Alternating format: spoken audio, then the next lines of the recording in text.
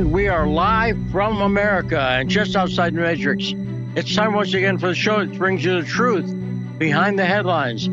I'm investigative journalist Lee Stranahan. This is The Backstory. Well, it's good to be back. I want to thank so much everybody who kept the show running when I was in the hospital. And unfortunately for them, I'm back. There we go. I've taken over my seat. Luckily, it's my seat, literally my seat at my house. So it's mine to take over. But it is also Friday. And just like in days of old, it is Frosty Friday. We have Mark Frost on. Greetings. How you doing, my friend? Hey, Mark, I've been better. But thanks for asking. Thanks for bringing up that depressing subject of how I'm doing.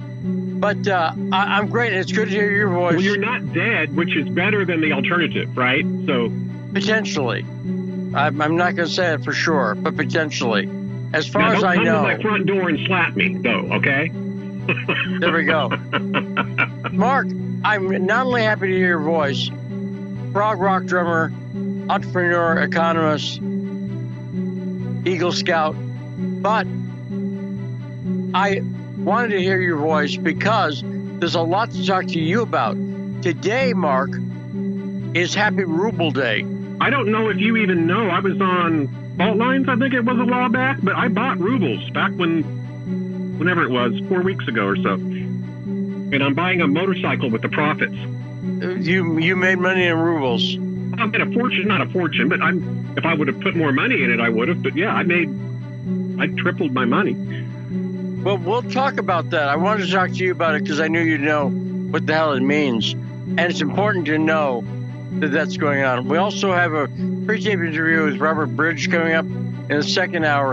And in the first hour, our good friend Tyler Nixon is an exciting episode of The Backstory. Ted Rall, not Tyler Nixon. I had my wrong T word. But Ted Rall will be joining us, and we're excited to have him.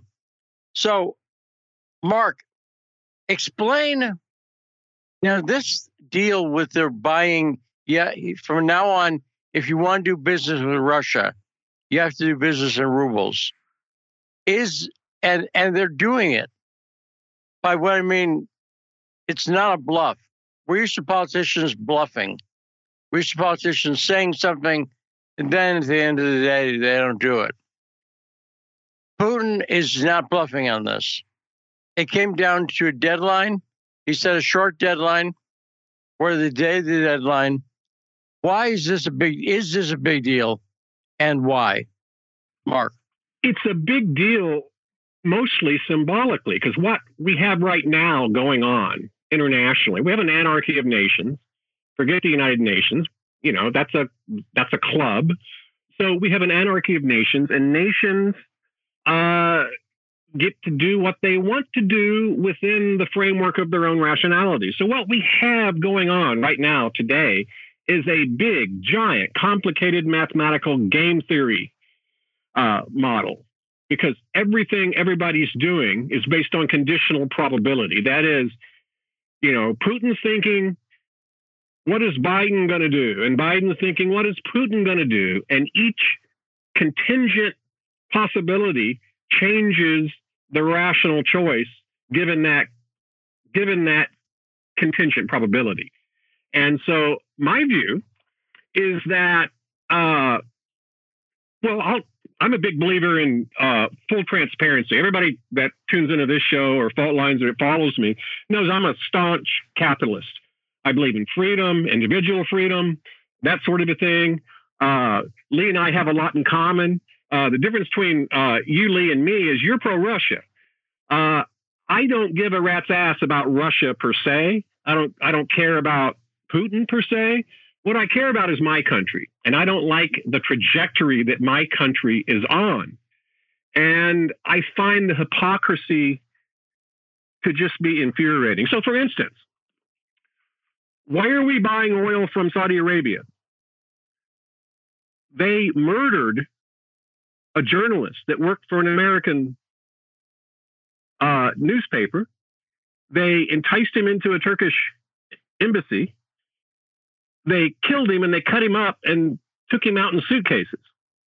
And nothing really happened. I mean, Saudi Arabia is going on just like always. There was no great calls for boycott, no great calls for we have to stop this in the name of human decency, that sort of a thing. And that's the type of thing that makes me worry about my country. And to me, what's going on right now isn't really a matter of American interest. In fact, I would argue that what we're doing, the policy we're on, is actually against our self-interest. And that's what I'm against. That's my personal, just so listeners can have full transparency. That's where I'm coming from. And so my view on this is I don't think anybody knows, because the data changes every day. And the way that data is interpreted has to be, by definition, taken in context of what the best expectation that the various opponents are likely to do. And that's what makes it complicated. And as a student of war, like I am, a lot of wars start unnecessarily. Arguably, World War I didn't need to happen. Arguably, World War II didn't need to happen. It was a historical, the reason it happened was actions in part by the West that, looking back on it, made certain something like that was going to happen. And that's my problem right now with what's going on. And to be honest, I don't know who to believe anymore. It worries me when I turn on the TV and start cycling to the channels, and Fox and CNN and MSNBC and all those channels are saying the same thing. Like some mysterious force sent out a memo that said, okay, news channels now must think this way. And that always makes me nervous. It must be the libertarian in me that is fearful of concentrated government power. And I just don't trust my own government on this very much. Well, so let me clarify where I'm at. So first off, I'm concerned about my country, America, too. That's my chief concern. And I am pro-Russia under Vladimir Putin.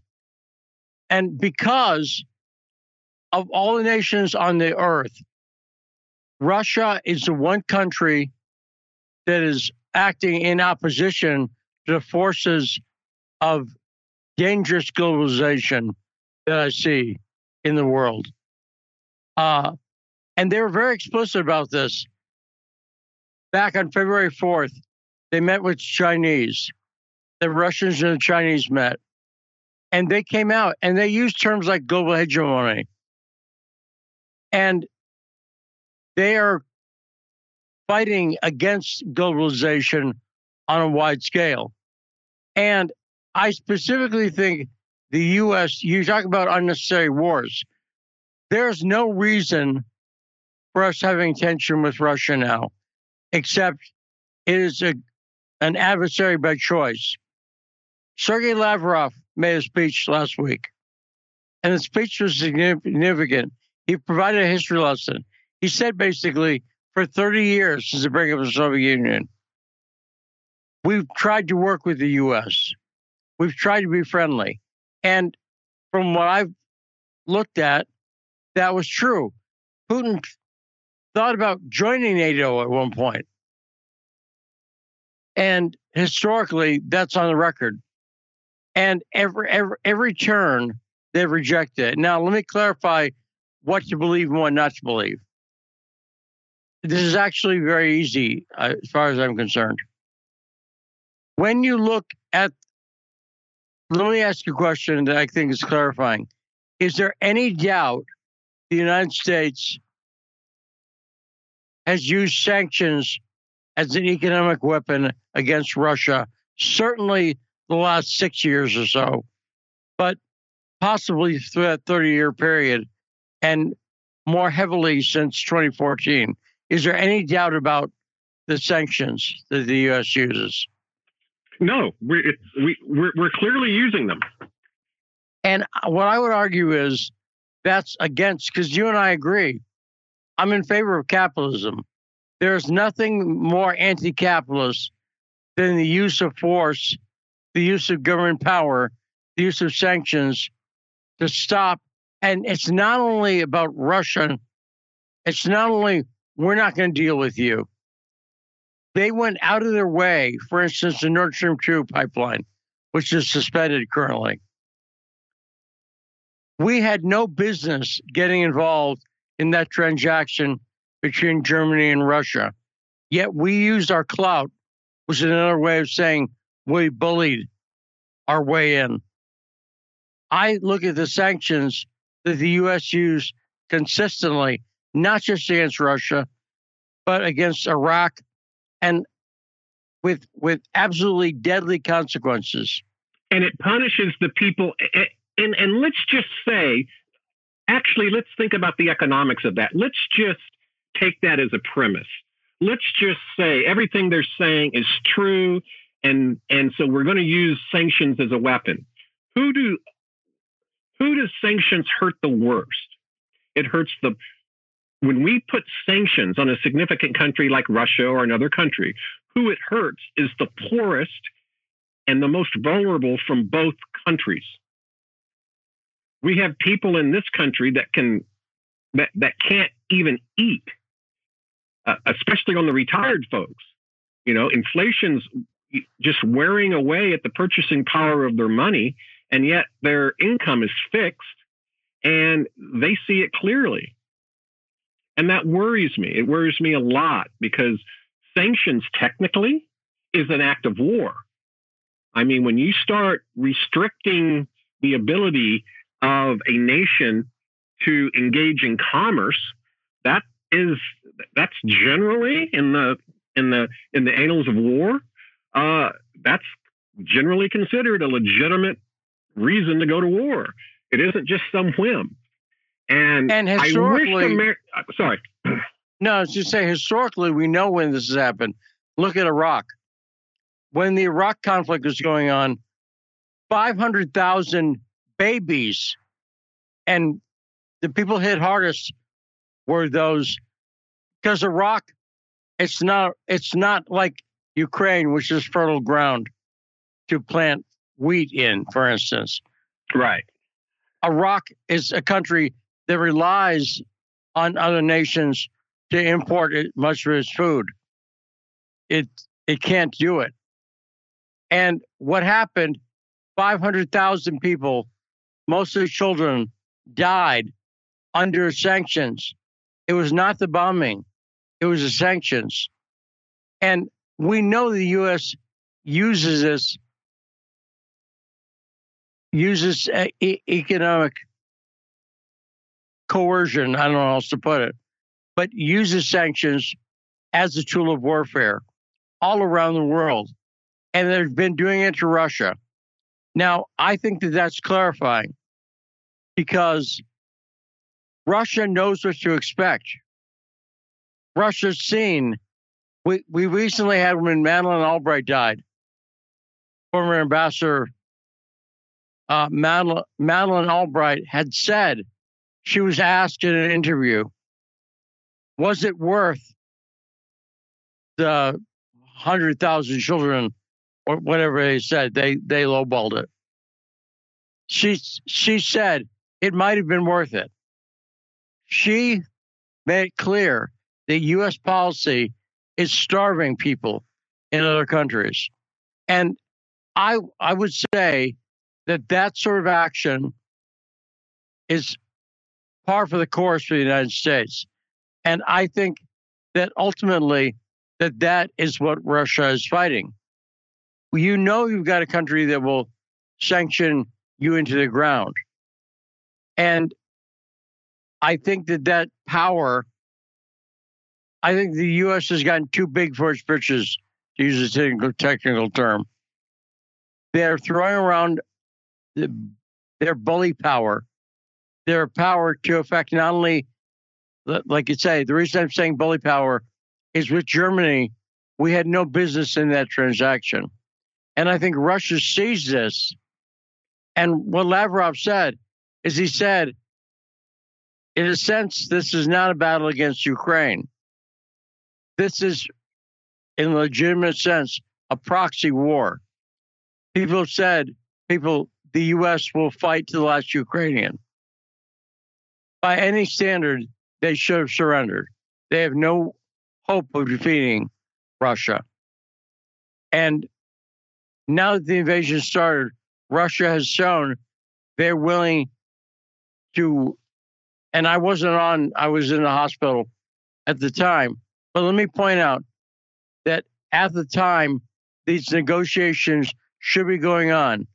And when the U.S. could be helping Ukraine to surrender and get a better deal.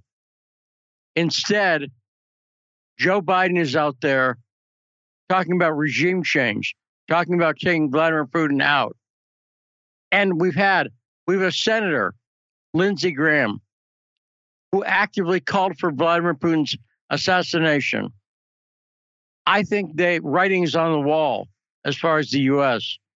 And I think it's just a matter of Russia being patient, incredibly patient with the U.S., and they're not putting up with it anymore. That's what I think. What do you think, Mark? That there might be a component to that to some degree. I mean, at the end of the day, it's an anarchy among nations. Country A invades country B. I'm not going to complain that country A is defending itself. I'm not going to. There is always perceptions and perspectives on whether or not somebody should have invaded. Was it correct for us to invade Iraq? I'm going to argue it wasn't. I oppose that then. I oppose it now, and the legacy of that war is still with us. And so, and we left the place. I would probably argue, in terms of the quality of life of the people, we left the place worse off than we found it. And that's something Americans just don't seem to grasp, is that we can't create a bunch of mini-me United Stateses around the world because, first of all, everybody doesn't want to live exactly like an American. Everybody doesn't want the same governing structure as an American. And I learned that when I started traveling the world. Go to Indonesia and ask them if you want the same level of freedom of religion as the United States. And they will tell you, no, they don't. Go to Indonesia and ask them if you think the Satanic Church, for instance, should be allowed. They'll say no. By the way, most Russians argue that too, at least from my anecdotal experience. I haven't measured it, but that was my anecdotal experience in the one time I spent considerable time there. So what I don't like about what's going on in the press is I haven't noticed other than Tucker Carlson, I haven't noticed any show on any channel that has gone to the trouble to at least try to point out the Russian perspective. And if you study history, Russia has a perspective. Now, you can argue the Soviet Union was an evil empire, and I would argue that too. I didn't like it. I'm glad it fell. I'm glad of all of that stuff. But one of the things that I think Americans just consistently miss in this regard is the inability, or maybe it's just our ignorance because of geography. If you look at a globe, we're kind of isolated from the rest of the world. We're a big country, half of Americans don't even have passports, that sort of a thing. So there's a little bit of forgiveness in that. But it seems to me nobody has even gone to very few people, a tiny fraction of the mainstream media has even attempted to try to explain and analyze what the Russian concerns might be. And it has nothing to do with whether you like Vladimir Putin or not. I doubt I like Vladimir Putin. I bet if I was a Russian, I would not be his favorite person. So this has nothing to do with Putin per se. It has to do with what is in the best interest of the United States. this year, next year, 10 years from now, and 20 years from now. And I'll argue what I argued in 1990 as a grad student is it is in our self-interest to make friends with the Russians. There's no geopolitical reason for the United States to be necessarily the enemy of Russia. I just don't see that. Historically, I don't see Russian ambitions in terms of conquering other countries. They haven't, after World War II, they kept the country they took in war. What did Russia lose? 60 million people or something? Some ridiculous, 17 million people, some ridiculous amount of people. I have to go look at my facts. About 20, yeah.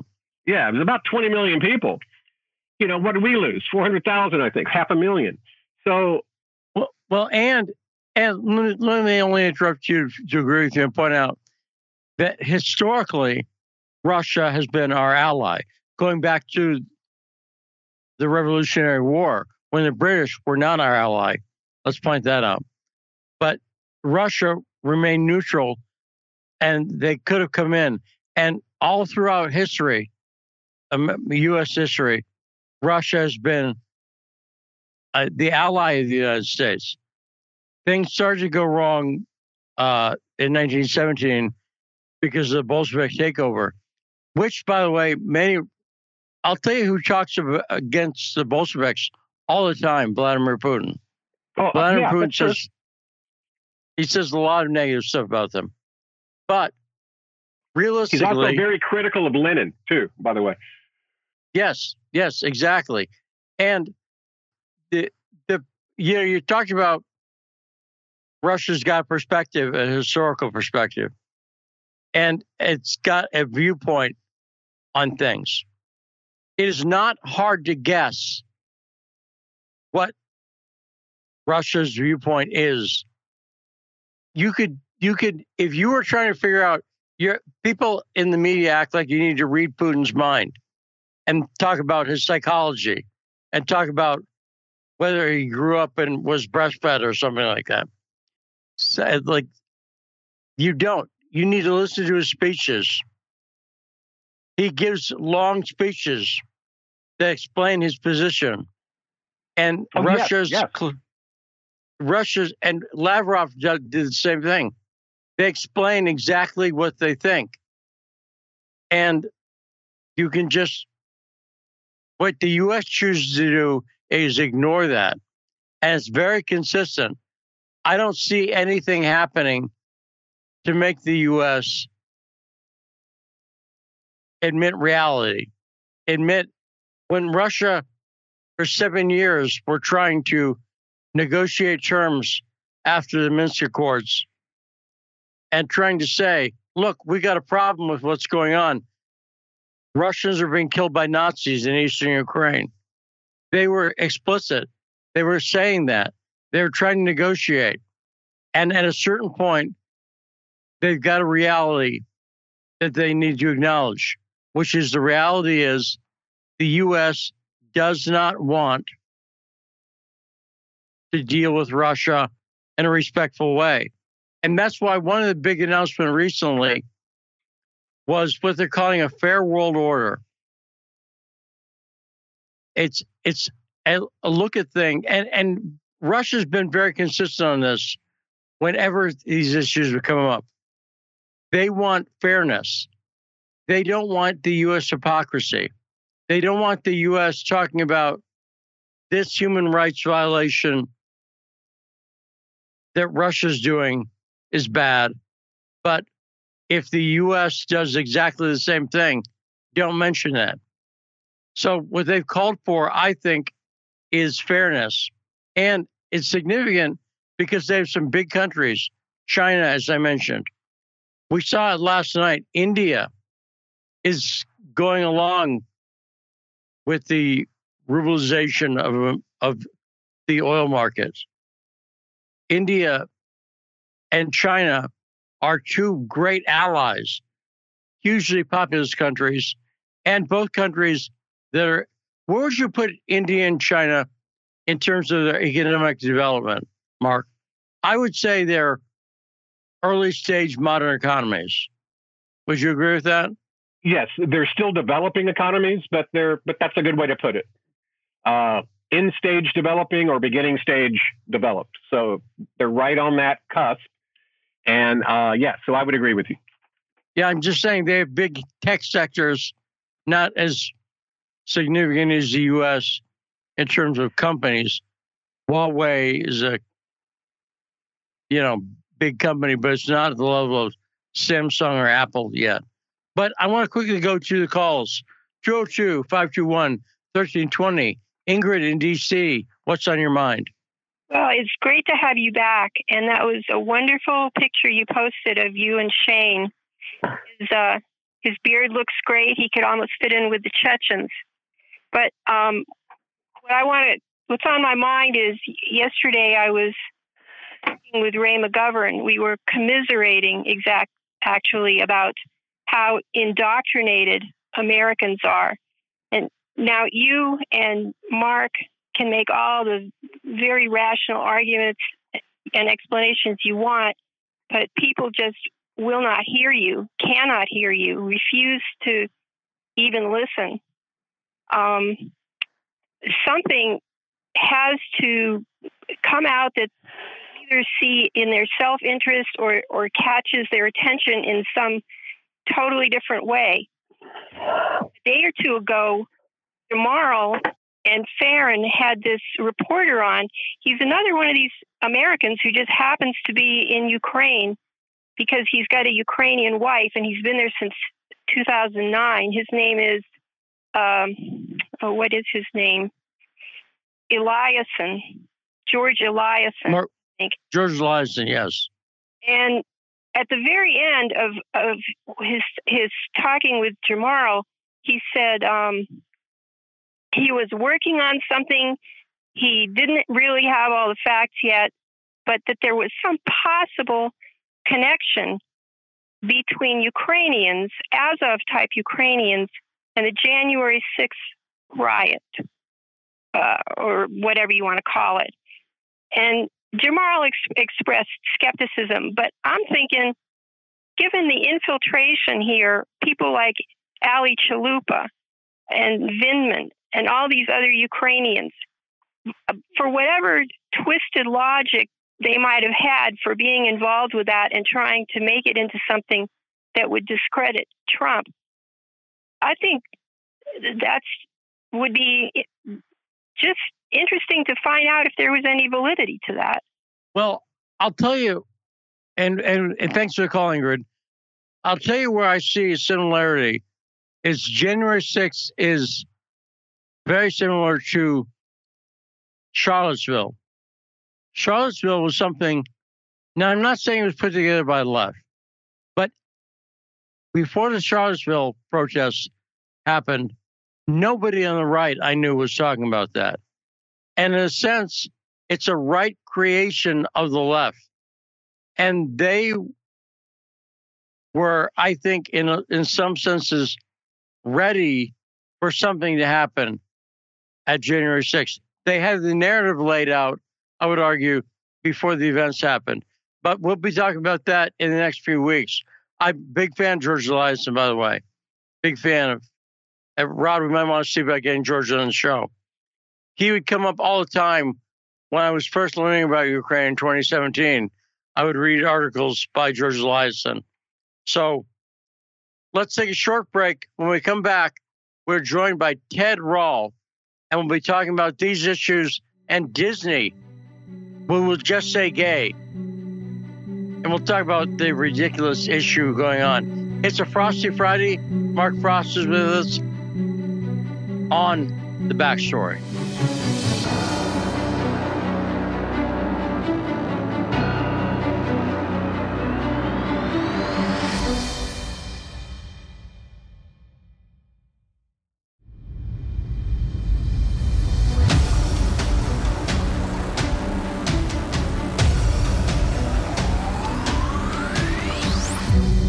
We are back. I'm Lee Shanahan. It's a Frosty Friday on The Backstory.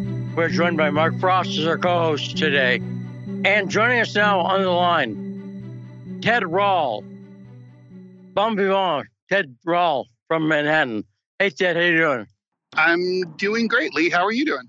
I've been better, but I'm doing okay. It's good to be back, and it's good to be back. But considering, I'll put it like this: considering 2 weeks ago, I couldn't talk.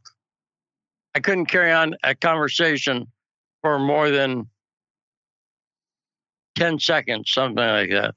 So I'm better than that, but I'm not where I want to be. But the best way for me to improve my speech, they tell me, is to keep doing it, is to keep talking, because then that builds the neural pathways, if that makes sense. So it makes total sense. I'm glad to have the ability not to shut up. Now, Ted, let me ask you something.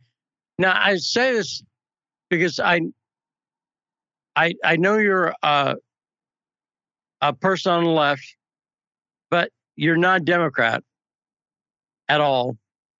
You're not an establishment leftist. Have you been following the "Don't Say Gay" issue out of Florida? I have been. Yes, I have. Okay, because it wouldn't have surprised me, by the way, and you'll understand what I mean, if you said, no, it's ridiculous garbage, and I'm not looking at it. If you'd said that, I would have been shocked. But what is your take thus far on what you've seen about the quote-unquote "Don't Say Gay"? Because it's, first off, do you agree that the bill is not about not saying gay? Yeah, the bill is not about that. The bill is about discussing sexual orientation as a thing to kindergarten through third grade in public schools. So that's what the bill is. And I think what's going on here is that, as is often the case, is what we have here is a slippery slope issue that's not being framed as a slippery slope thing. I think anyone reasonable from left to right would probably say, like, yeah, first graders probably aren't sophisticated enough to understand sexual orientation at all as a topic of study, and so probably it doesn't need to be discussed at all. But I think what Democrats are concerned about is that this is just the first step. It's kind of like it's analogous to the late stage abortion laws. Most people agree that you don't really want to legalize abortion, in month 8.5 for most cases. But it's a foot in the door. Once you get that in, then you keep pushing it back, and then eventually abortion's gone entirely.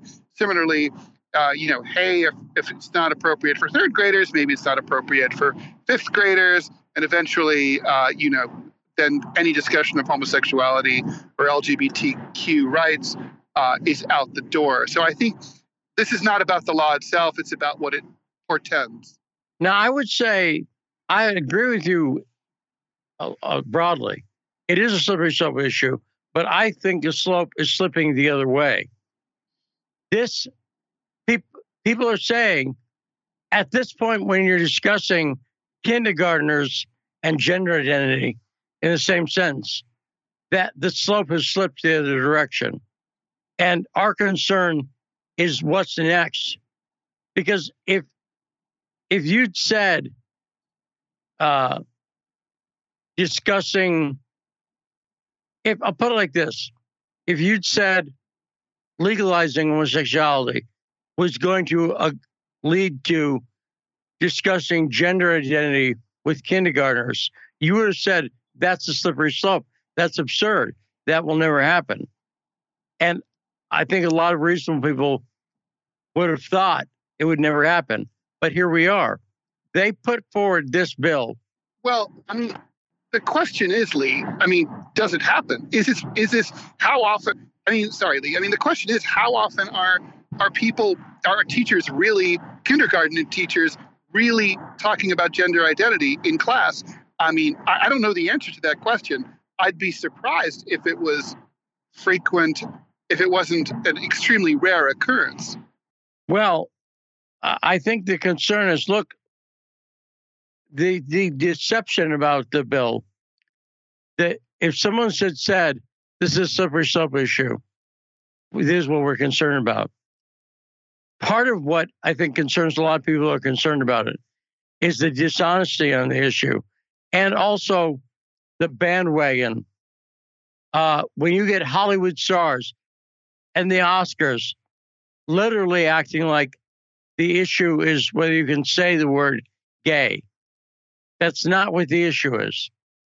And they don't frame it in a reasonable way. But how often does it happen? I don't know. I would have thought having chemical castration for minors, for 13-year-olds, or double mastectomies without parental consent, I would have thought that was ridiculous. But it's happening. There are places in the country where minors can get chemical castrated or double mastectomies and choose their gender identity in a permanent way at age 13. That's true. So I don't know what's going on, but I don't see the discussion.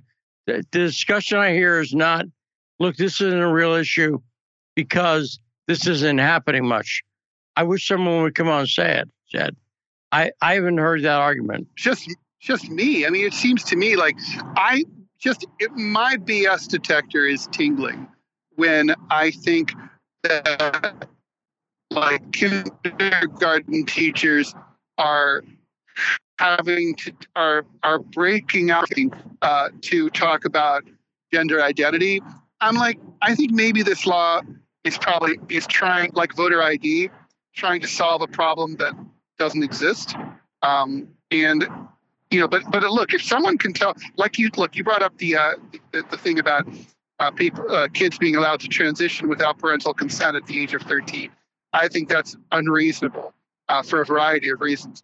If it's really true that gender identity is being broadly discussed in the early stages of elementary school education, as a parent myself, I would be concerned about that. But I think it's incumbent on the sponsors of this legislation to present some evidence that this is actually a significant problem. And I haven't. If it is, I'm not saying it's not. I'd just be surprised if it was. I mean, I get surprised by lots of things, but this would be another one that I'd be surprised by. Well, I talked about the bandwagon going along with that people are doing on this. What we know for sure is Disney has said, Walt Disney World in Kissimmee has said they want to do away with the term boys and girls. That's ridiculous. I mean, that's nuts. Would you agree, Ted? I think it's nuts. I agree with you. That's in keeping with today's news that the TSA is spending tens of millions of dollars to recalibrate their scanning machines for non-gender, non-binary passengers. It's so silly. Seems to me. Now, we got Mark Frost as Frosty Friday. Mark, do you have any comment on the issue, the Just Say Gay controversy? Yeah, I do. First of all, I don't like woke. So I'm the opposite of woke, just in general. I think people have a right, as long as people aren't hurting another person with their actions, I say let people do whatever they want. If some person out there wants to go have an operation or wants to dress up like a woman or vice versa, they can do that. What they don't have a right to do is to demand that I agree 2 + 2 = 5. Gender is a fact, and that's just the way it is. Now, you can dispute the fact. You can have a different opinion. You can say 2 + 2 = 5. But at the end of the day, a woman is a woman and a man is a man. And I'm not a bad person because I don't want to date a person with a penis. It's not my thing. And my daughter, or one of my daughters, is gay. You know who is the most angry? Wait, don't say that. Don't say that. Okay, go ahead. I'm sorry. Yeah, one of my daughters is a lesbian, and she is exceptionally angry and concerned about wokeness. Because think about it. What is a lesbian? It's a woman who is attracted sexually to other women. It doesn't change the framework of society. It doesn't change anything. And it certainly doesn't change their womanhood. And she changed from Democrat to Republican, which shocked me because she's always been kind of on the left, relative to me at least. And she sees this as a potential destruction of all the gains that the gay and lesbian movement has made. And so I'm not on social media, but she tells me, even on the things that she's on, she doesn't use the other letters. She's a lesbian and that's it. And she doesn't want to be in the same movement, so to speak, with, a third of the alphabet. And that's the problem with this particular movement right now. So my opinion is it's silly. I wish Disney should be in the business of entertaining people, not trying to do social construction. And I think it's likely to backfire on them, just like it did, because you have to be careful between what the press says a law says and what it actually says. A great example, I live in Georgia. I heard on TV that the Georgia voting law restricted voting rights. And I'm like, well, that's not good. I don't like that. So I broke down and went and read the actual law. And it actually expanded voting rights. And when the World Series didn't come to Atlanta, think of who that hurt. So you have these Twitter intellectuals who rattle sabers and stir up enough stuff, and it harms the very people they claim they're trying to protect. And that backfired on them, and it backfired on them hard, because most Georgians I know are very offended by that, especially when they know that what has been reported isn't true. And so that's my view. I'm not woke. Gender is a fact. And if somebody wants to pretend, if some man wants to pretend he's a woman, or a woman wants to pretend he's a man, that's fine with me. If somebody wants to do the whole enchilada and get the operation, that's fine with me too. But if I go have my penis cut off and I take the hormones and I go through the whole thing, I'm still a man. I'm a man masquerading as a woman, and maybe that's what I want. But you're not a man and you're not a woman. It's just, 2 + 2 really does equal 4. And that's my problem with the woke movement in general. They invent words, phrases, concepts that make other people feel like they're bad people if they disagree, when in fact those words and comments don't really mean anything at all, because they're completely inconsistent. There's a strong post-communist element in wokeness. That's been well documented. And I just have no use for it. And I have no sympathy for it. And what's going on is actually turning me in to Team Turf, to be blunt. So there we go. Great perspective, Mark. Thanks for that.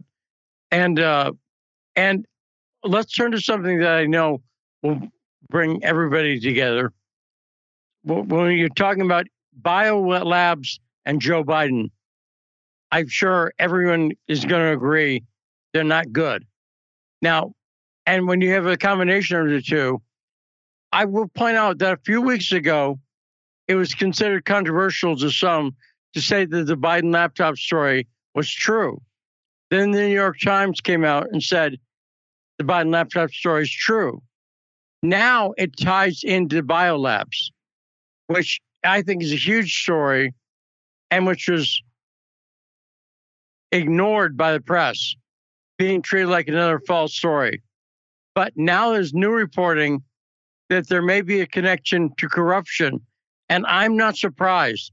Anyone who looks at Ukraine knows it's a hugely corrupt country. And that's exactly why it's used as a proxy so often, because you can get away with the stuff through, buying people off. Let's bring up that clip on the newest reporting about the Biden crime family. And I think it's fair to say now, is it? Sure. I think it's fair to say about the Biden family and corruption and biolabs. And this could be part of what Russia is exposing. The contents of the letters show that Hunter Biden played an important role in creating a financial opportunity for pathogen work in Ukraine. The published correspondence indicates that the true goals of the Pentagon in Ukraine are far from scientific.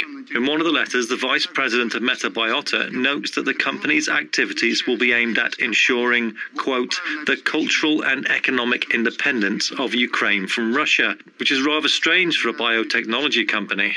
The Russian parliament is inviting Joe Biden and U.S. Undersecretary for Political Affairs Victoria Nuland to be part of their investigation. Earlier, the chairman of the State Duma instructed our international committee to begin the procedure of preparing an invitation for explanations from U.S. officials. These are Mrs. Nuland and Biden Jr. Earlier, we from the Russian Defense Ministry that Rosemont Seneca, Hunter Biden's investment firm, had been involved, along with George Soros' Open Society Institute, in financing biological research facilities in Ukraine. Moscow says these labs were involved in developing bioweapons, and one of these labs was even involved in research related to nuclear weapons. Now, Ted Rall, what do you think of the possibility of Soros-funded bioweapons labs? What could go wrong, Ted? You also need to add the fact that the Washington Post now officially finally admits that the Hunter Biden laptop story is true. At least the Washington Post had the grace to use the words New York Post in their article, which the New York Times did not, after the New York Post was ridiculed for spreading disinformation, and Twitter and Facebook blocked their blockbuster story from being reposted or disseminated on social media platforms. So the Hunter Biden laptop story is Pulitzer worthy. If we lived in a freer society, it would be up for a Pulitzer this next week, I believe, is when they're announcing them. And it is, but the thing is that whether you're talking about the bioweapons lab story, or you're talking about just generally the prospect that there was a plan to feed money directly back to Joe Biden, or the fact that a lot of the stuff that Trump alleged turned out to be true or have be partly true. It's an amazing story. And what's interesting is they're reporting it now because obviously it's going to blow up in court, and they're going to look like idiots in the mainstream media if this blows up in court, in public, and they've been poo-pooing the whole thing all along. So, there's just so much here. It's like hard to tease it all out. No, and the fact that bioweapons are involved means it's of international import, because suspicion of bioweapons labs is why we went into Iraq. We started a war over that, and it was false when we said it. But now if the U.S. has done that, and on the border of Russia, it should be pointed out that these aren't far-flung bioweapons labs. On the border of Russia, it gives the appearance that there may have been something. And I should point out that notice when Russia went in, first started the invasion, the first thing that they did, they recently pulled back from Chernobyl. They've turned it over to Ukraine, but they went right to Chernobyl. They headed straight for the biolabs, almost like they knew something was up and they wanted to get to those first. Now, do you think, Ted, that this being buried by the media and social media, literally censored, you couldn't discuss it, do you think that constitutes election interference? Yeah, yes, I do. How could it not? Obviously, I think if this story had been, authenticated prior to the election, the results might have been different. I mean, it wasn't the closest election, but it wasn't that, it wasn't insanely, certainly, Biden didn't win by a landslide. Certainly if 2 million votes had gone the other way in the right states, Donald Trump would have won a second term.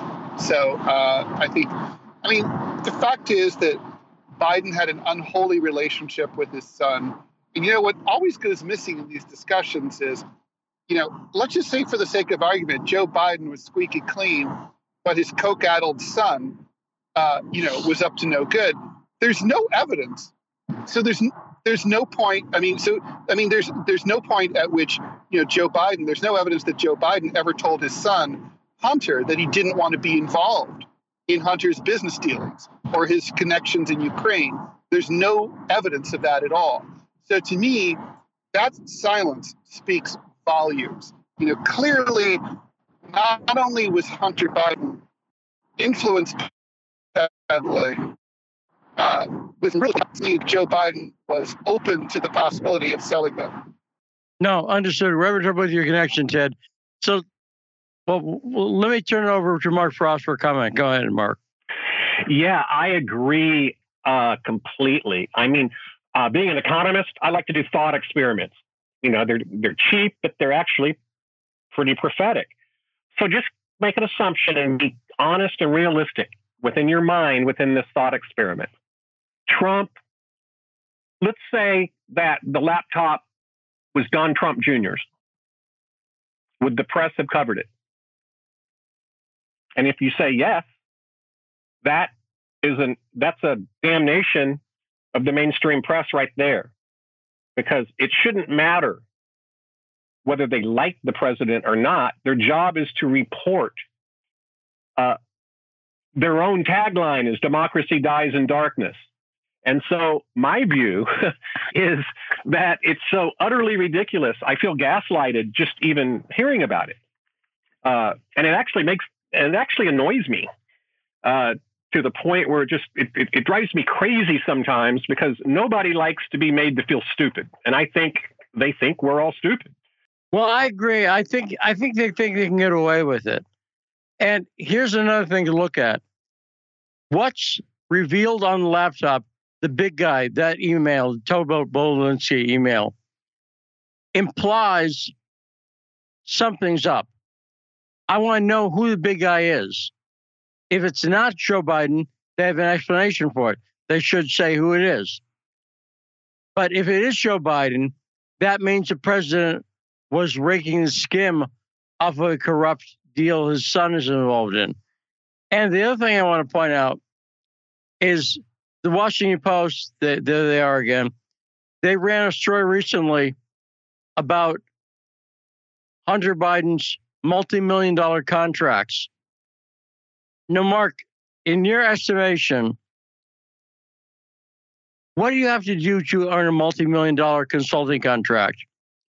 Like, it's, as far as I know, he's not like a geographical. He's not an expert in, digging oil out of the ground. You're exactly right. You're exactly right. So, being a consultant myself, why do people hire me? Because I provide value to them that they value more than the money they pay me. So what value did Hunter Biden bring them? Did he program great forecasting software like I do? Is he an expert in logistics? What service did he provide that was worth the money? Well, it seems nearly obvious to me what he provided was access, because anybody knows when you're trying to sell something, market something, make something happen, networking is critical. And Rosemont Seneca, the other partner of Rosemont Seneca is John Kerry's stepson, and he's going to come up a lot in the next few weeks. But great analysis, Mark Frost. Ted Rall, a lot of fun to talk to you. Great analysis. We enjoy having Ted Rall, RALL.com, Rall.com. is where you can find the swag. Coming up after this break, we'll be talking more with Mark Frost on the backstory.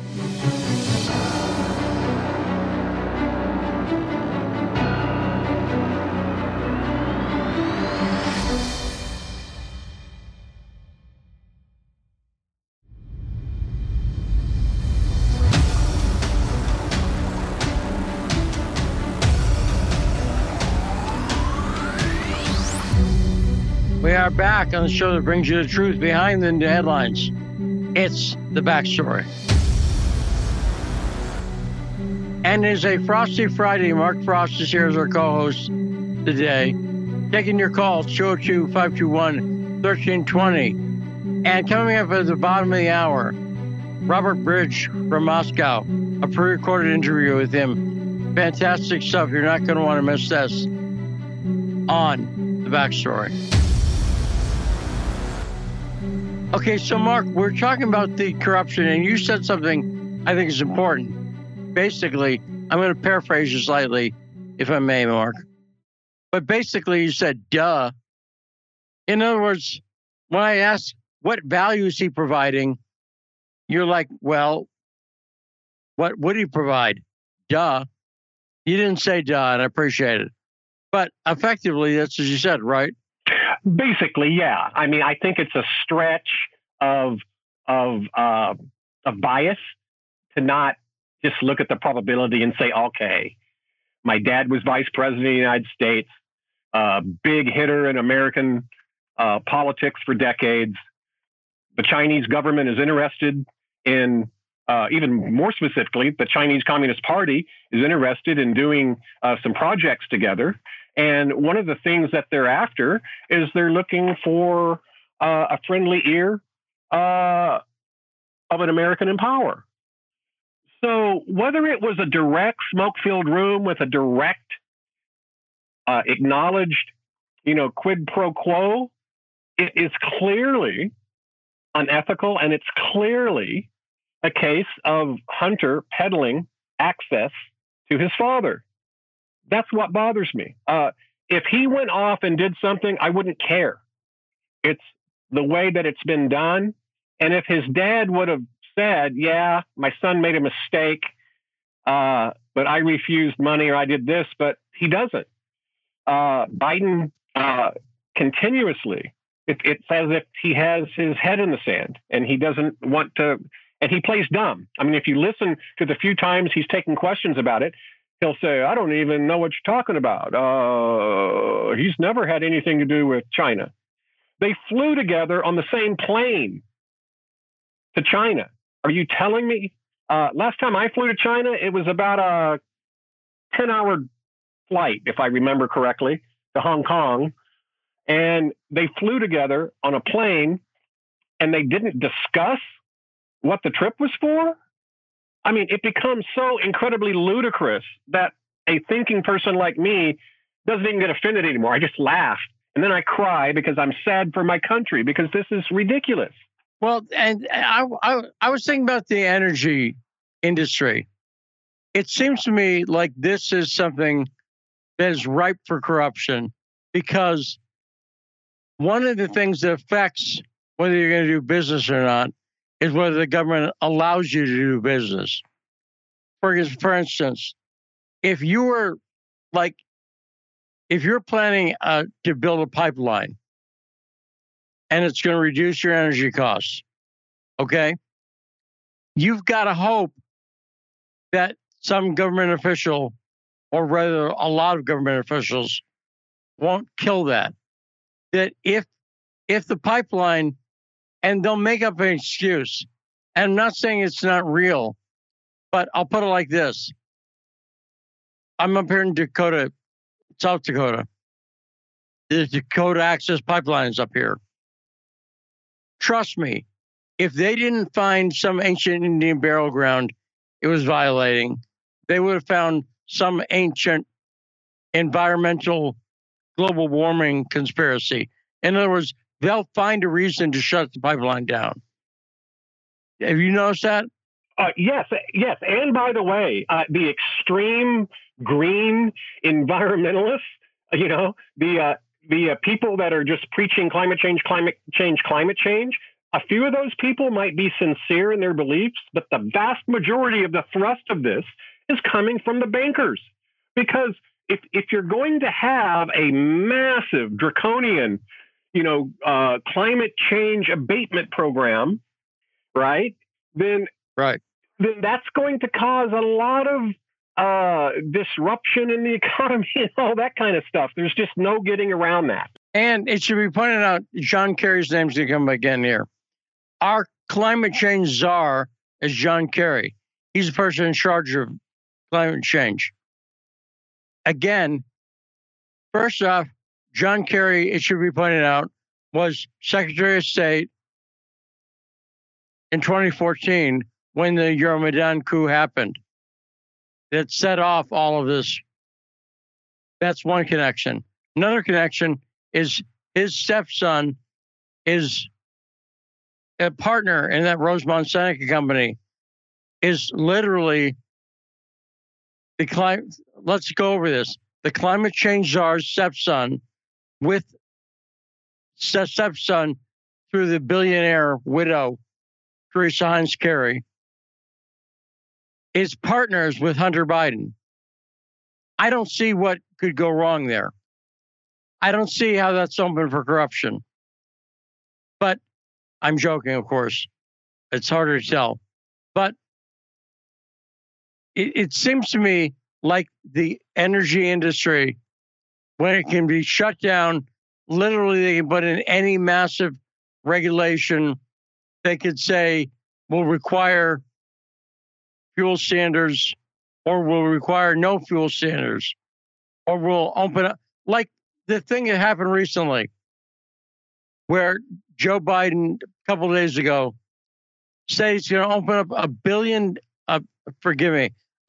barrels a day from the strategic reserves. Now, I don't even understand any strategic reserve that you can. Apparently, it's not going to put us at danger that he's opening up 1 million barrels a day. That's just a walk in the park.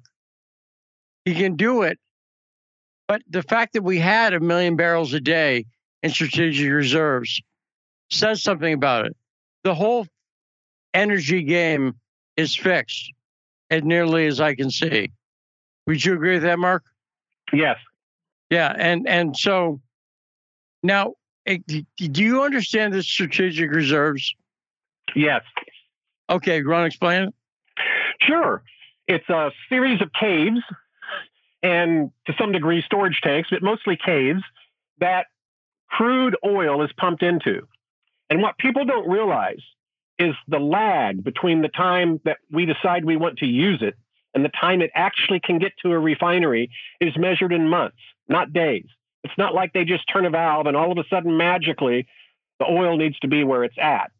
It was designed as a Cold War mechanism in the event that there was an all-out war between the Soviet Union and the United States, and our supplies of Middle Eastern shipping lanes, that kind of thing, were cut off. And it was decided that for military reasons, we needed to have a rather large amount of excess oil on hand just in case it was needed. And what I get enraged as an economist is what Biden is doing. If you look at the global demand for oil, the reserve, the oil we have in the caves is a drop in the bucket relative to total world demand. It isn't going to make a lasting significant difference because the lasting significant difference has to do with the war, literal war that this administration has waged against the oil and gas industry. And I'll say that again, it's been a literal war. It's clear to me at all costs. They would love to see the price of gas at $10 a gallon, because then they can get their beloved electric cars that they've always wanted, and they can get their wind and all that kind of stuff. Because the problem with fossil fuels to them is they're so cheap and they give the best bang for your buck. And I find that insane. In fact, it reminds me of a quote by my favorite economist, Joseph Schumpeter. I'm paraphrasing, but he said, "We would hope the principles of rationality would apply. However, they need not. Society can, if it absolutely insists, ascribe value to the irrational. And all people like me are permitted to say about it is it's going to cost you something." Well, it's costing us something. It's costing us a lot. And it was a prideful moment for me as an economist when the United States hit energy efficiency. It was a cool thing. And within a year, it was destroyed. I find that alarming. And I just find it alarming.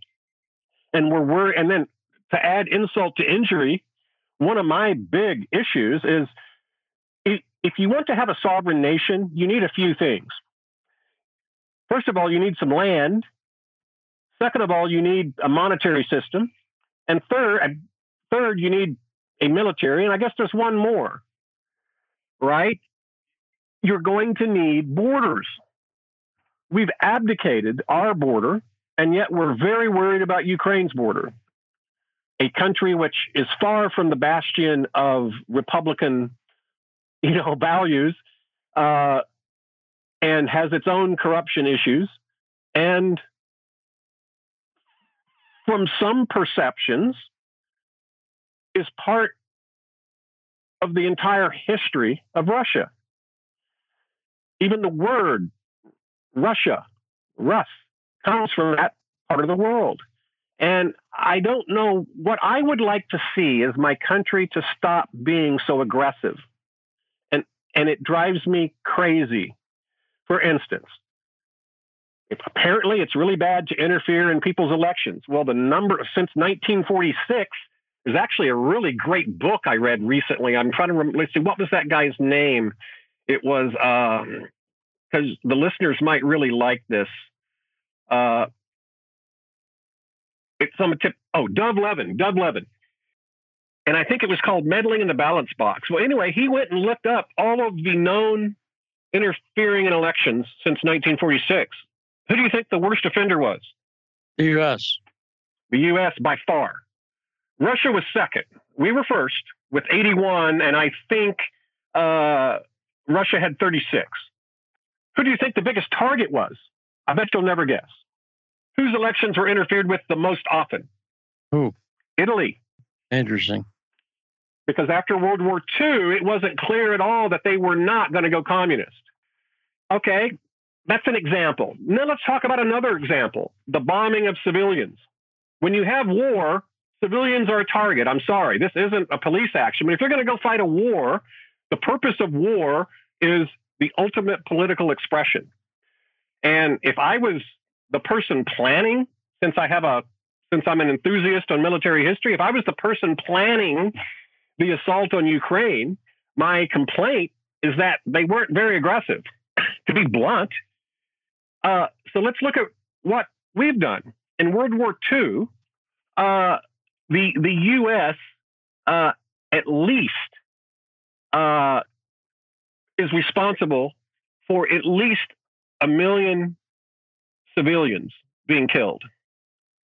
And I'm not talking Nagasaki and Hiroshima. Those were significant, but relatively a minor percentage.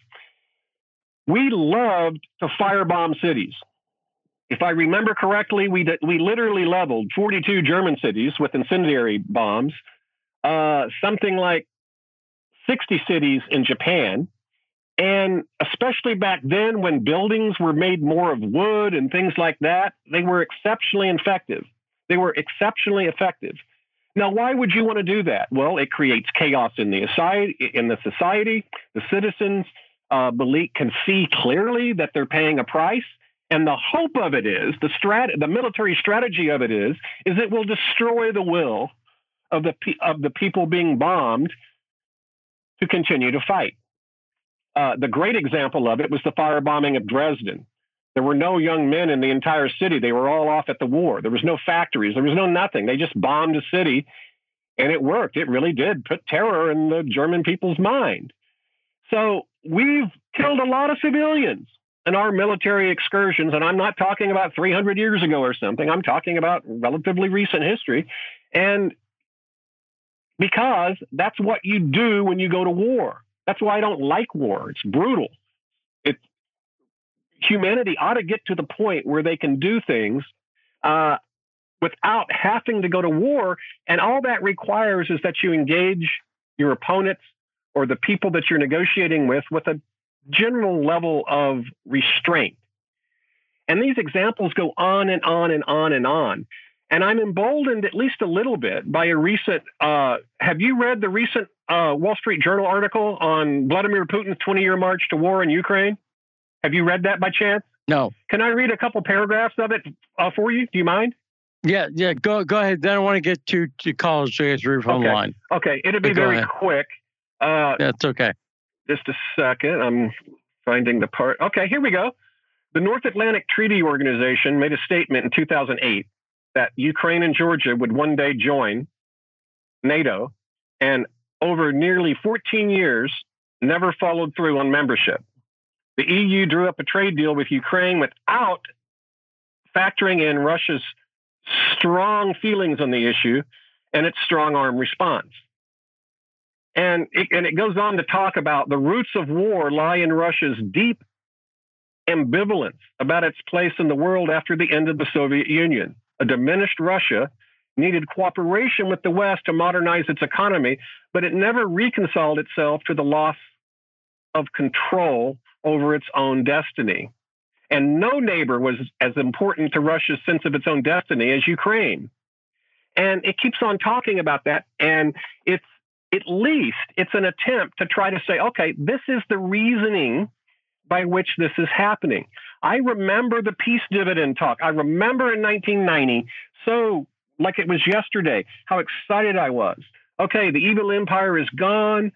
You know, Russia can become a different kind of country. It looks like they're going to have Russia, and then they're going to, then the stands are going to go their own way, and everybody was happy. We sent our people over there, and we gave them the worst advice that we could possibly give a country. China's probably happy as can be that they didn't take our advice. The problem with Russia is they did take our advice, and then they made a mess of their country. If you talk to the old timers in Russia, many of them miss the Soviet Union. I'm not kidding. I mean, they're really old people. And, that's one of the problems that America faces. We tend to believe the only way to live is the way we live.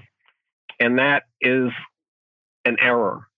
And it bugs me. So this is the way big wars get started is little wars like this. I mean, look at World War II. Look at World War I, and it's unnecessary. I don't understand the necessity of it. That's what I don't get. I'm not talking morality or anything. I'm talking about rationality. What is in the best, selfish, rational interest of the United States of America? And in my view, it's not to go fight a war with Russia. We don't have to be Russia's punk, but neither does Russia want to be our punk. Right. And Russia has never tried to make us their punk at any stage here. The only person who's tried to make anyone their punk is the United States. And this is, I think, it's not a small war in the sense that this is a war pushback. I talk about this in my interview coming up with Robert Bridge. The United States is acting like someone who's an abused wife. 20 years, she gets beat up by her husband every night. And then one night she comes home with a shotgun. That's when the trouble starts. Russia has put up with this abuse. The world has put up with this abuse. The world has put up with this bullying from the United States. And I think what we're seeing, the reason Russia and China and India and other nations, Iraq, Iran in particular, they're basically saying, we're not going to play this anymore. We're not going to be party to your hypocrisy. You're a hypocrite. And we see what's up. And that's what I think this war is about. But let me get to the calls. 202-521-1320. Sharif, thanks for holding on. What's on your mind? Thank you for taking my call, Lee. I have two comments. First, I'd like to say free Julian Assange. And also, I'm glad you're back. I'm glad you're back, Lee, bro. We have prayers for you. The Europeans and the United States is so desperate. They are talking about sanctioning in the global south, the majority of the world, which means China, Pakistan, and India and some other nations, because they are backing Russia with with the ruble and things like that. And the ruble might become a commodity-backed ruble anyway, because once they start using it for oil and grains and everything else, then Europe going to be stuck like Chuck.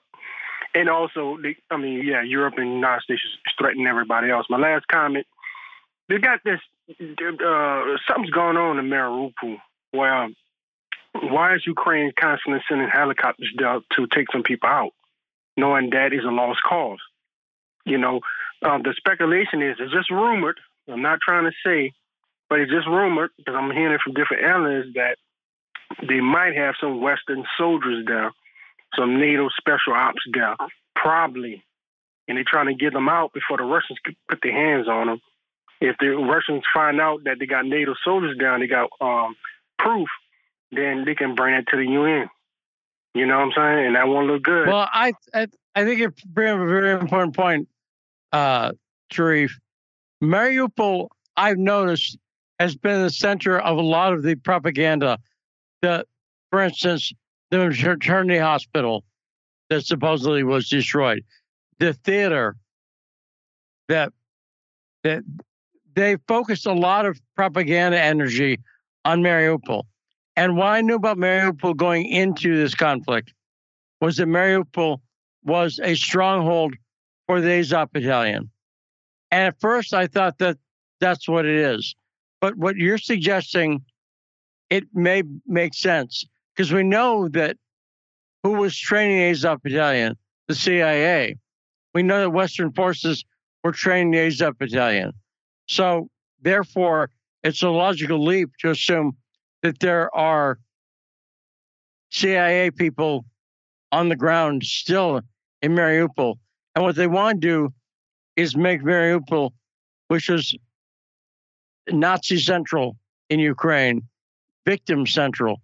They're trying to make for people who've never heard of Mariupol and who don't understand the Azov Battalion, if they can make Mariupol be like the victim city. Today I heard on the news, I forget where it was, BBC maybe, that they're saying that Russia is not allowing people to leave Mariupol. I know for a fact the people who've been not allowing people to leave Mariupol are the Azov Battalion. I've seen that footage with my own eyes. You couldn't fake it. It is the Nazis that are behind things in Mariupol. So I think people should pay attention to this shell game of propaganda. Mark, do you know anything about Mariupol? I don't know a lot about it, and I haven't been there, but I have been to Ukraine. What I do know is it's in that area, not unlike the Sudanland, where they had, a large percentage of German-speaking people. And my understanding is that particular area of Ukraine is exceptionally integrated culturally into that with Russia, its culture and its history. Well, yeah, and it's near the Black Sea as well. Well, that I know. Yeah, that, of course. Yeah, and that could be significant because the Russian Navy getting involved is not anything that you want if you're Ukraine. But Mark, I've got an interview with Rubber Bridge coming up after this break. So we're going to say goodbye to Mark Frost. Fantastic appearance, Mark. Really, I'm so glad you're on the show today. Well, thank you so much. And best wishes. Get better. I will. I am, slowly but surely. So let's take a short break. When we come back, the interview with Rubber Bridge, you're not going to want to miss on The Backstory.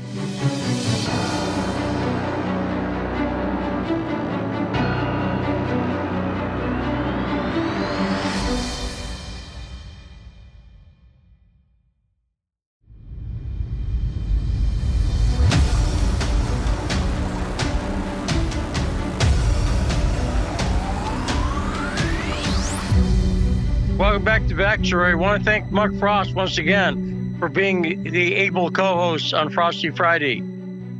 Also, want to thank Ted Rall for joining us in the first hour. Now, here's the interview I did earlier in the day with Robert Bridge from Moscow. And we're very pleased to be joined by Robert Bridge from Moscow. How you doing, Robert? Hi, Lee. Fine, thanks. Good to hear from you. So first off, just a general question, because I'm curious about it. What are things like on a day-to-day basis in Moscow? Has life changed at all for Muscovites, or? Well, one thing that I've noticed is that a lot of people now, they're tuned into the news a lot more than they were before. You go into cafes, and I was just in the dentist office today, and every time I was there before, they had the music television on, but today it was on the news, and everybody was standing around watching it and listening to what's happening. So, the Russians, they're very much tuned into what's happening, and they're really following it, and they understand that it's significant, to put it mildly, what's happening. So they want to keep up on it and understand it, and understand why it's happening. And I think a lot of them now, they're coming around to the belief that it is something that although it's hard to ever say that you want something like that to happen, but at the very least you need to have some kind of a justification for why something like this is happening. It's of course tragic for everybody. Of course the historical connection between Ukraine and Russia is very strong. You have family.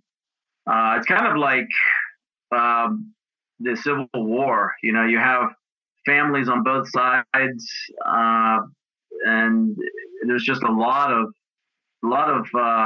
emotion behind this whole thing. It's not just like one country versus another country. It's two countries that have a history that goes back a very long way, and even now today that you have people living side by side who are dealing with this in their own separate ways, but yet very much as one. So yeah, it's kind of emotional.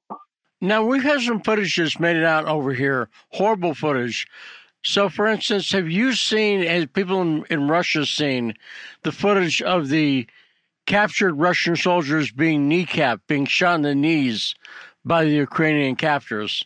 Has that made it over there? Yes, I did. Yeah, it's making the rounds over here, and that was just horrible. And that was just something that I never. They say there are certain things you can't unsee, and that was certainly one of them. That was horrific to see that. Prisoners of war, they're helpless, hands behind their back, and they're being shot in the kneecaps as they get off the van.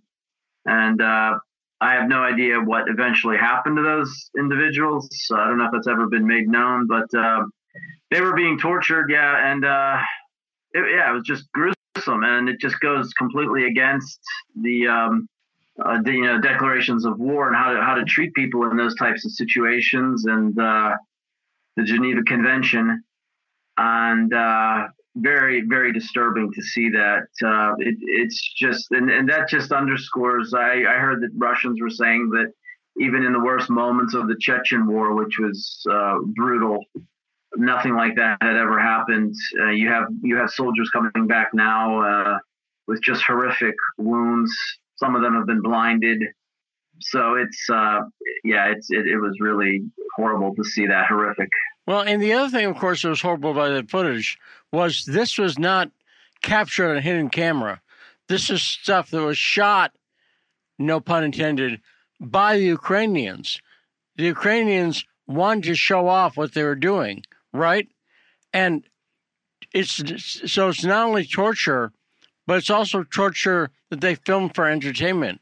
I guess there's some sort of method behind the madness. There was also another video making the rounds, another gruesome one, where there was a Ukrainian soldier, and he had called over the cell phone of this Russian soldier, I guess, who had been killed. And he called the soldier's mother in Russia and was basically mocking her and telling her what happened and laughing about it. And I think that the method behind that madness is to create some sort of tension in Russia and try to well, I mean, of course, well, I don't know exactly what it could be, but that's my theory, is that they're trying to create tension amongst the population, and but actually what it really does is it just infuriates people, and it infuriates the people leading it, the military, and it makes them. Another thing it does is it doesn't help the Ukrainians at all, because if they're captured, although the Russians, I have to say, they've been following the rules of warfare. As far as I can tell, they're treating the populace very well. They're not bombing infrastructure, civilian infrastructure. They're treating the prisoners of war very well, giving them medical attention. They're certainly not shooting anybody in the kneecaps. So it's just it doesn't bode well, though, for the Ukrainians to do something like that, and it creates. And I've heard that the Ukrainian military also they're trying to get it under control, but it just goes to show too that there's so much chaos right now, I think, in their ranks, that they're unable to get something like that under control, which is, at the very least, it's not going to make the Russians surrender under any case if they know that that's going to be what awaits them if they do get caught. Well, let me point out something that's happened here recently in where I am in Sioux Falls, South Dakota. Michael McFaul, the former ambassador, spoke here, and he said, I read in the paper this morning, he says he's absolutely convinced that a Ukrainian victory is imminent in this war. And he said the difference is the will to fight. He said the Ukrainians have he says it's a mistake to look at the number of troops or weapons, because if you did that, there's no contest. But he said, don't look at that. Don't look at that. Look at the will to fight. And what do you think of the Russian will to fight? Well, as I understand it, I know that the Western media, they're painting the picture that the Russians they have low morale and people are against this and they're not. But from what I understand from here, that's totally not the case. I'm watching quite a lot of footage myself. I know some people who have actually gone into Donbass and they're reporting live from there. And it's, of course, nobody wants to be in the war to begin with, but that's another story. But as far as the morale goes and the will to fight, as it were, that's certainly not missing from the Russian side. And the idea that, at least right now, the way things are going, Russia's really dominating. You know, you only have to look at the map to see the advances that they've made in such a short period of time. Well, the period of time I think isn't so important, but they have really taken control of a good deal of Ukraine in this amount of time. I guess it was like under 40 days, and it's really going to their advantage. And like, for example, in Mariupol, which is on the Black Sea port, it's a very strategic location, and it's where a lot of the forces from the Azov battalion, the notorious neo-Nazis who are fighting there, they're about to be vanquished there. They were given an opportunity to surrender. They were given a corridor to get out if they chose to. From what I understand, the latest news that I've heard is that they've now surrounded them completely. There is no more corridor. So probably within, I would give it 48 hours at the most, it's going to be, Mariupol will be completely taken over, and as well as other places they're really being surrounded. So it's just a matter of time, I believe, before. It's going to be a long, you have the western part as well. I don't know how far it's going to go that way, but as far as the eastern part of Ukraine right now, it's really being, even Kiev is surrounded. They haven't actually started a full-blown assault on that yet, but it's surrounded. So it's looking, as far as military terms go, it's looking advantageous right now for the Russians.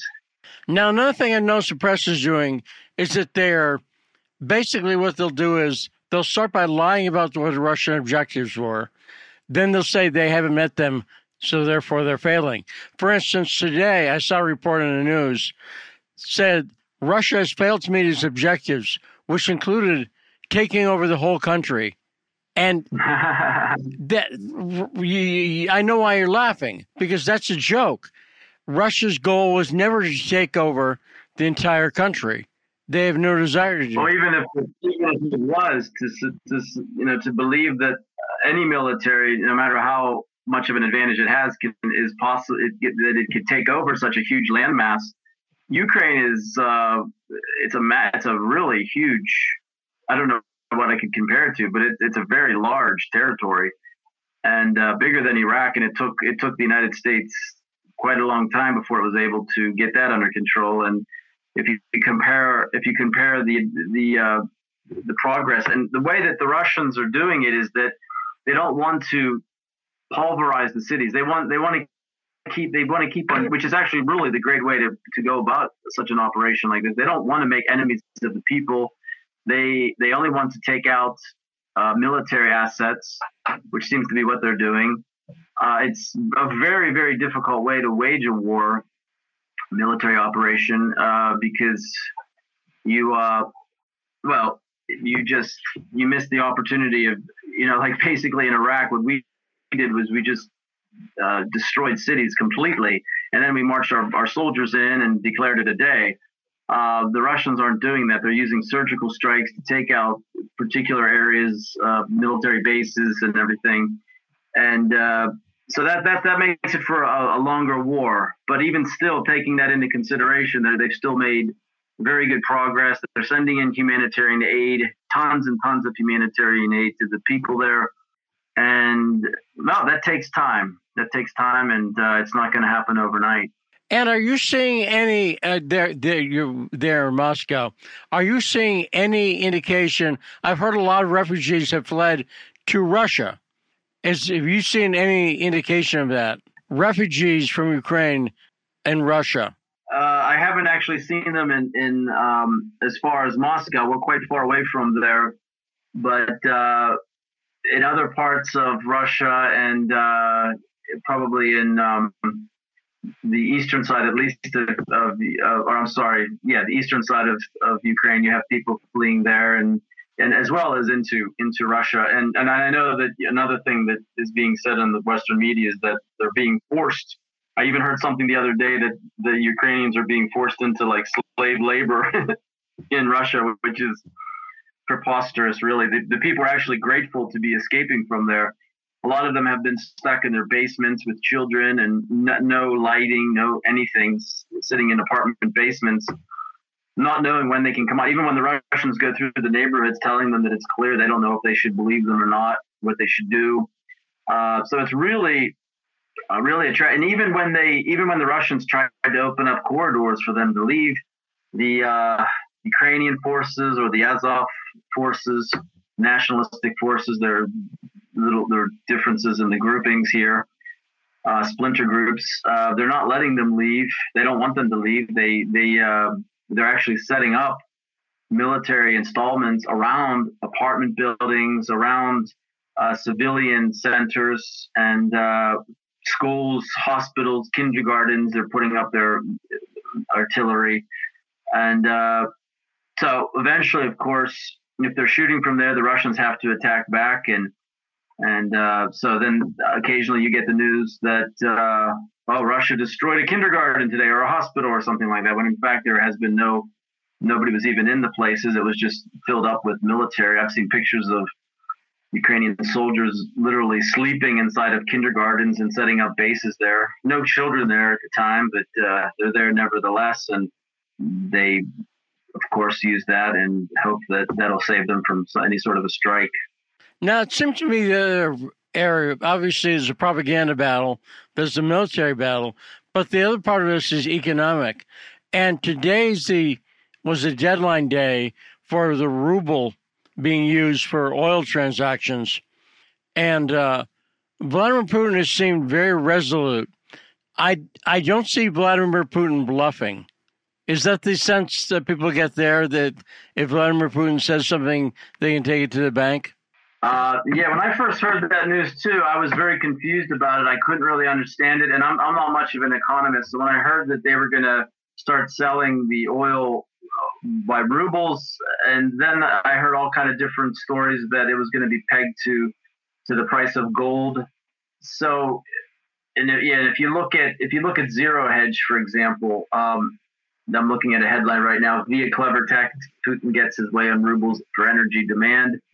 So I think that he is definitely resolute on that decision, and he's made it clear that if the European or whoever countries don't buy their oil or gas with rubles, he just basically won't sell it. And he's made that quite clear, and I think he's even passed if I'm not mistaken, today there was legislation passed saying that would be the case, and his spokesman, Mr. Peskov, came out and said that Russia's not running a charity. And if they don't come up with the rubles to pay for it, well, they're not going to get their gas and oil. So it's a very interesting. It's one of those like 4D chess moves that you hear about that Russia's well known for making. And what this essentially does is it nullifies the sanctions in ways that will probably be too complicated for me to explain right now. But it's a really brilliant move, and I think it obviously really took a lot of these countries by surprise that he did that, and so now they're stuck with their. I mean, it's really an incredible situation. I don't understand why they're letting it get to this point. Why the Western Europe is doing this, and like, for example, another headline here that I'm reading: German chemical giant warns of total collapse if Russian gas supply is cut. A delivery stop for a short time would perhaps open the eyes of many on both sides, make clear the magnitude of the consequences. So you're looking at a real catastrophe if Russian oil and gas is shut off. It's not what Russia wants. They've never ever shut off energy supplies, even at the worst point, the worst moments of the Cold War. They've never shut off and turned off the spigot, so to speak, to Europe. So it's not what they want to do. They're just looking to, they want to, it's a business deal. They want to make their money. They want to sell their product. And if you want it, okay, fine. If you don't, well, too bad. Your people are going to freeze. They won't be able to cook their breakfast in the morning. And if they do, they're going to be paying a lot more for it with American gas, liquefied gas that they want to send there, which could possibly be the very reason that all this is happening, over just the fact that the United States, I think, was very upset that Russian gas was being used, and it was creating a good partnership between Moscow and Berlin. They have this Nord Stream 2 pipeline, and it was a great deal. It was great for the Germans. The second pipeline didn't even get off the ground. Everything stopped. With this war. This war basically stopped everything in its tracks, and so you got to wonder why. How much of this was based on the energy war that's happening there. Well, no, it is shocking, and they don't seem to want to back down at all from suicidal moves. But let's talk about this. You had an interesting article recently. Now, I want to make sure I'm pronouncing his name right. Zhirinovsky? Right, yeah, Vladimir Zhirinovsky. He's a really colorful character in Russian politics. He's been in Russian politics since before the collapse of the Soviet Union, and really colorful character. And I recently learned much more about him. I always considered him to be kind of like, and he's kind of like the court jester of Russian politics. He's like the one guy who can say the crazy things that nobody else will say or dare to say. I mean, he's just like unbelievable things that he said. I won't even repeat some of them, actually. But a very intelligent guy, very well educated. And I guess that gives him the ability to kind of predict some things that are going to be happening in the world or have already happened in the world. Now, he's already shown some ability as a prognosticator over the years. Is that right? For instance, he predicted a black president in the United States before anyone saw that coming. Yeah, that was pretty amazing. That's well, he was being facetious and just talking about the United States, how everything is leaning towards uh, the disenfranchised and white people are getting kind of pushed to the side. So he was just kind of like speaking off the cuff, joking and saying, I predict that the next president of the United States will be black and he'll be Muslim. He'll have one leg, and I forget what else he said. But as it turned out, well, he got about 50% of it correct. So that was pretty amazing. Some Republicans argue more than 50%, but he's got two legs. But so that's at least 75. But yeah. What is he predicting now? He predicted this. I think I'm quoting him accurately here. You got a great article on this over at Strategic Culture magazine. He's now predicted this will not be a peaceful year. And he said this before the war started. Why has he said this will not be a peaceful year? Because he's right. But why did he predict that? Well, that's what a lot of people are wondering, how he was able to actually pinpoint it. I'm saying that it was probably a very lucky guess, an educated guess, if you will. But yeah, last year he was, I guess he could see the writing on the wall with his education and his inside take on the political scene. And he, came out and basically said that there would probably be a war sometime in the spring. I think even, if I'm not mistaken, even said February. So he really narrowed it down, and I guess he could see that the way things were going, the way that the West was completely, and Ukraine was completely refusing to adhere to the Minsk protocol while they were continuing to bomb the Donbass in Ukraine. I guess he could, and I think he just had a really good guess, a lucky guess that it would happen when it did, and he pretty much, he'd be very good in Las Vegas. He got it down to almost the exact day of the opening of the special operation.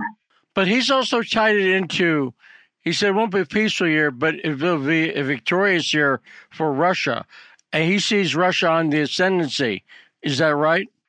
According to that speech, yeah, he believed that this would be the year that, I forget, he said it in his very colorful way. I probably won't be able to repeat it because we get us censored on us there, but